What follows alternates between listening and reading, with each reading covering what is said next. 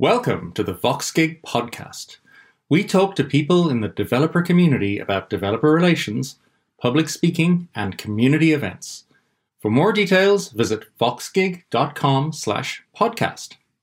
All right, let's get started. It's not often you get to meet your heroes, so you're going to have to excuse me going a little bit fanboy on this one. I've had the very great pleasure of using Stytch.com in a recent project, and it's kind of awesome. So I was absolutely delighted when Chris O'Neill, who was the first developer advocate at Stytch, agreed to come on the podcast. This discussion is pretty practical. Chris gives you a 3-step playbook for succeeding as a new developer advocate. Chris talks about the 3 different kinds of developers you'll meet in heaven. Well, at least the developers who are going to use your APIs. And then we really get into the weeds about how Stytch does developer relations. Okay, here we go. Welcome, Chris, to the Fireside with VoxGig podcast. It is great to have you here today. It's lovely and sunny in California. It's rainy in Ireland. Welcome. Thank you so much. Nice to be here. So I'm just going to dive straight in. We were talking a little bit about this beforehand, but I think your history in Stytch, your current employer, is kind of interesting. You were the first DevRel, and now you lead the DevRel team there. Take us through that experience. This is what, the last 2-3 years? Yeah, about the last year and a half or so. Awesome. Yeah, when I joined Stytch about a year and a half ago, it was a pretty small team, about 20 people. I joined about 2 months before our Series B, and a pretty big valuation number.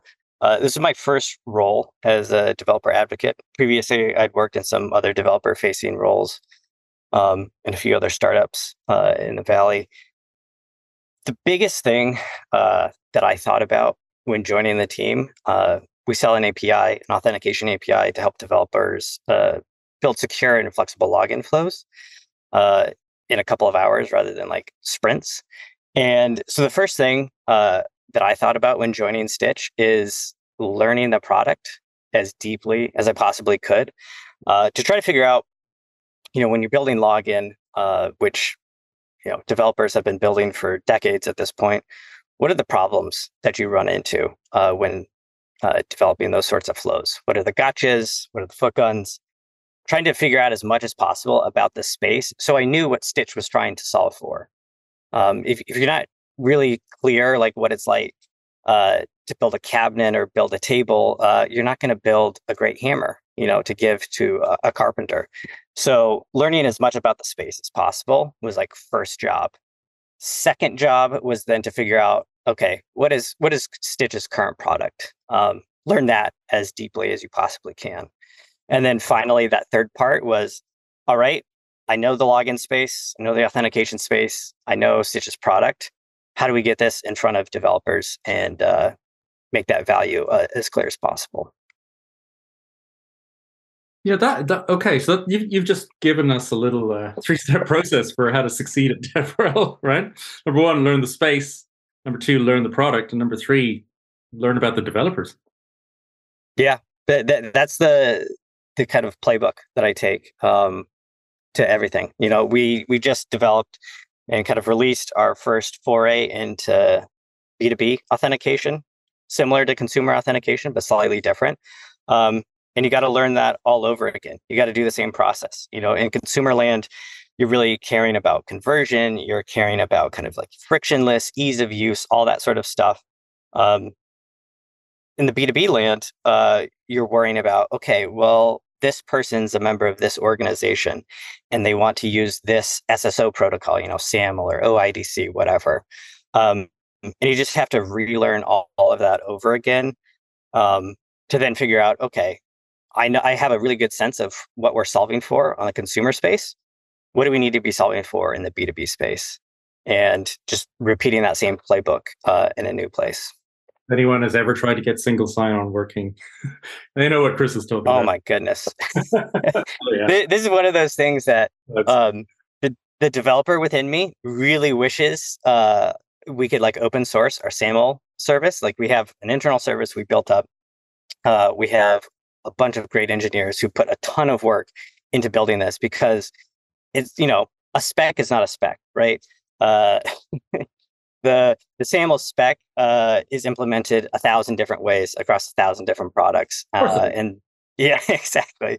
And then some companies have their own special twist on these protocols, and so building out that service to be flexible to like make sure that you're hitting like the actual spec for those companies that do hit it, but then also having the flexibility to support, SAML like implementations of SSO is huge. I wish we could open source it. The developer in me wants to, but I understand like it's a ton of work. And open. We'll come back to open source in a minute. People really underestimate how hard user authentication is. I've built so many different login screens over so many different years. There's so many weird, horrible edge cases. Over time, so we can kind of take it as given that what Stytch does is a useful service. But have you found over time that there's been more acceptance in the market, or is that something? Have you had to engage in educating people about, hey, this can actually be really easy? Yeah, I actually like to think about it kind of similar to the like AWS paradigm shift that happened, a decade or more ago at this point, where you used to have, your own servers, right? Your own metal running in a closet somewhere. And now that's definitely not the default. Default is you're on Azure, you're on AWS, you're on something like that. And if you would have talked to most like IT professionals at the time, it would have sounded crazy. Like, hold on, like I have a box in front of me, I control it. If it's down, I can fix it. It was like a big risk to like a very critical part of their company, right? To like have a third party hosting company, run your infrastructure. But over time, we've seen the advantages there, the flexibility, the security, like done for you and done well. All of that stuff is really hard to do. Uptime, availability, all that sort of stuff is really hard to get right. And so relying on those third party hosting companies has really offloaded a lot of that responsibility, and allowed you to kind of reap the benefits of the technology improvements there over time, even at a really small scale. And I think a similar sort of pattern it can be applied to authentication, user management. And that's where like Stytch comes in, is we are doing login, which to your point it feels simple, right? Everybody's built a username, password, login at some point in their life. But as you start to find those edge cases and really kind of like poke around the space and kind of do it in production at scale, you realize how hard it can get. And also the downfalls. If you do something wrong, your name, your company might end up, on Hacker News with a recent hack or something like that. Have I been owned? Yeah, have I been pwned? Yeah, .com. You can type in, you can see how often companies mismanage things. And so offloading a lot of that responsibility, will make your compliance team happy. But also all of that development time to like build those flows out. That is the sort of thing where like Stytch comes in. And you're right. We do have conversations from time to time with companies who are like, oh, like we built it in house, or like that's kind of a critical part of our app. We don't really want to like outsource it to another company. But really, when you sit down and you start walking through their implementation, and what it can look like with Stytch and how quickly they can, make changes, make improvements, really kind of fine tune it and make sure that, they're not getting conversion drop off. All those sorts of things start to come into play, and really the value add of having Stytch do that for you can really be made clear. Yeah, and I can speak from personal experience on this one. In the past, I've built password-based login systems that only did one round of hashing, and I thought it was, hey, I have a salt and a hash, I'm doing it right. And I've written my own OAuth implementations. Why? Oh my god! But in a recent project, and this is kind of the reason you guys kind of came up on my radar, Yeah, we use Stytch, and wow, yeah, it just works. It's fabulous, and it does save a huge amount of time. You'd kind of be crazy, and you're right. The analogy with servers is nearly exact these days. You tell your boss you're going to run your own servers, you probably get fired. They'll definitely balk at that. But I've done the whole lock yourself out of your SSH, shut down your SSH feed and lock yourself out. Have people actually go physically to data centers to rescue you and all that sort of stuff, right? So I've been there. So bring on serverless or whatever. Um, I think. I mean, is this a general trend? Do you think, Chris, that there are various vertical slices of the of a web service, and I mean that in the more general sense of you know, there's a website and an app and various bits of functionality offered to consumer or business users. Do you think we're seeing this break apart into these vertical slices where certain parts should, as a matter of best practice, be outsourced? It's definitely a trend, right? Like the amount of times you visit a website and you're seeing, HTML and maybe vanilla JavaScript hosted on some web server somewhere is rare, right? There's almost always a framework involved, whether it's like XJS or something else, where it's hosted, all those sorts of things. Seeing like database as a service, whether Supabase or Plain-as-Scale. I think more and more we're starting to realize how many of the things that you can build in-house if you really want to. And really, I say in-house, but like we mentioned, you're probably actually just going to be using some database hosted by, AWS or something like that. But how much more quickly you can build and how much better of a solution you can create when you're leveraging the expertise across a bunch of different teams who are doing one thing really, really well.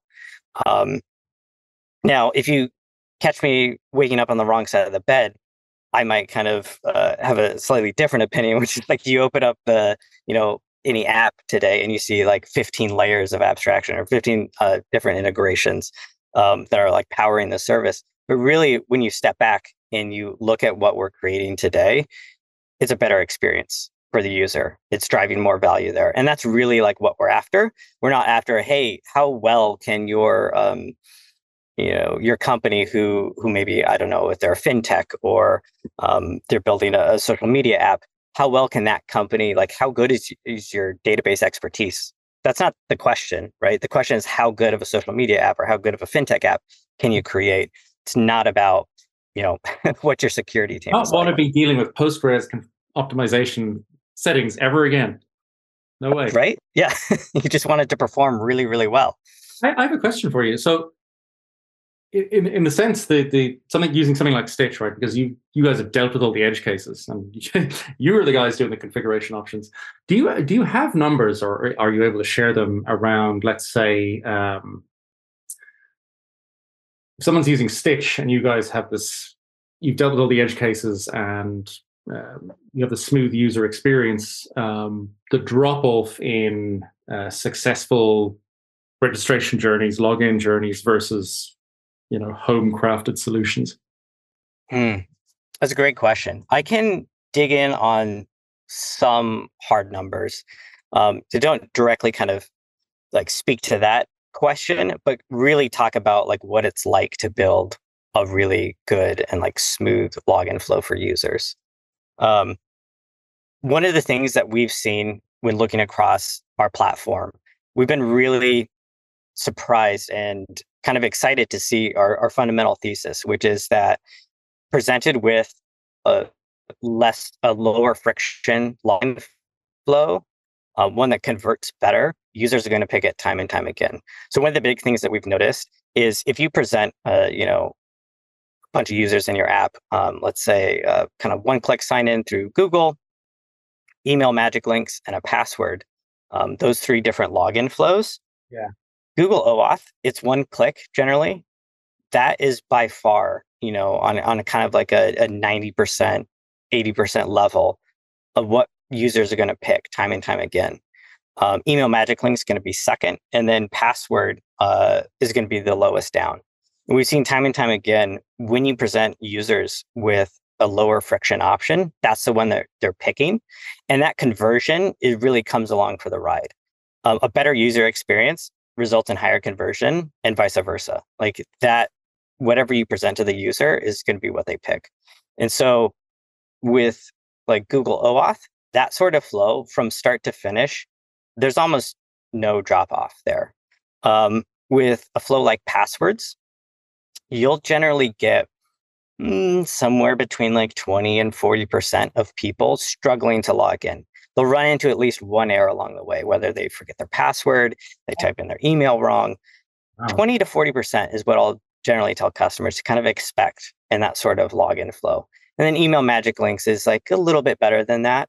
But you have a bit of that disconnect, right? They send the email magic link. They have to then go to their email inbox, find the email, click it, and log in. And so that's the sort of like the friction and conversion just go hand in hand. Interesting.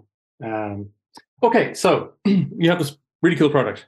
Let's switch gears a little bit and talk about how you guys use developer relations to sell that product, to help make the developers who've chosen to put their faith in you guys actually successful.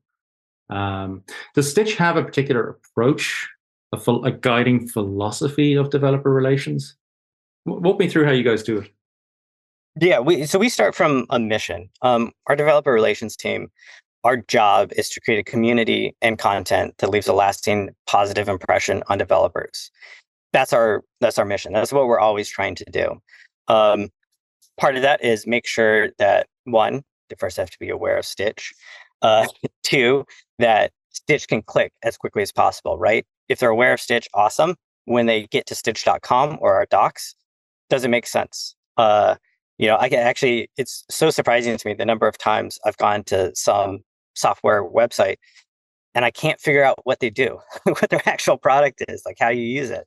And then the next one is, okay, they've decided, like you said, to put faith in Stytch and start to integrate. How long does it take them from 0 to 1? That kind of time to value side of things. And then the final kind of aspect is make Stytch easy to love. You got awareness, time to comprehension, time to value, and then kind of make Stytch easy to love. Do you measure that stuff? Do we measure that? Yeah. Yeah, we absolutely we go ahead and at each stage in the pipeline, measure what we can to determine how people are moving through that funnel. As an example, we do kind of like time from sign up to first API call. That metric is essentially, okay, once they've decided to create a Stytch account, how long does it take them to kind of figure out, okay, how do I actually make an API call at Stytch? Then from there, from sign up to first API call, then you have from first API call to first user created within test, and then you have first user created in live, and then how long does it take them to build actual an actual user base to either migrate users in or start to generate users on their own. All those sorts of kind of measurements along the way help us make sure that we're doing what we can in each of those areas. You've got specific actions against your API, your service. You've identified key transition points. Yeah, exactly. Interesting. Okay.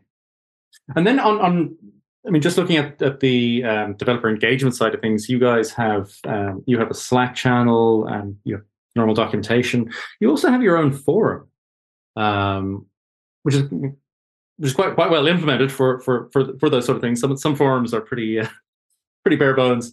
How do you find, where's the most engagement, and why did you put such focus on the forum, or why is the forum so good? Does it work really well compared to Slack?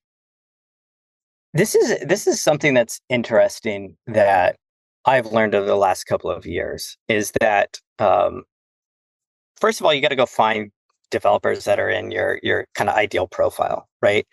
Kind of apropos to what we were talking about before with AWS and hosting, you want to make sure that you you're finding and engaging with the developers who are open to using Stytch, who really kind of want to push their login flow forward, and not just take the easy off the shelf kind of like thing that's been around for 10, 15 years. And so like you have to find those developers that fit into that profile. And then within that kind of developer bucket, you have sub buckets.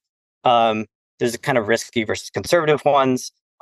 There's readers, talkers, and explorers, which is kind of relevant to the forum side of things.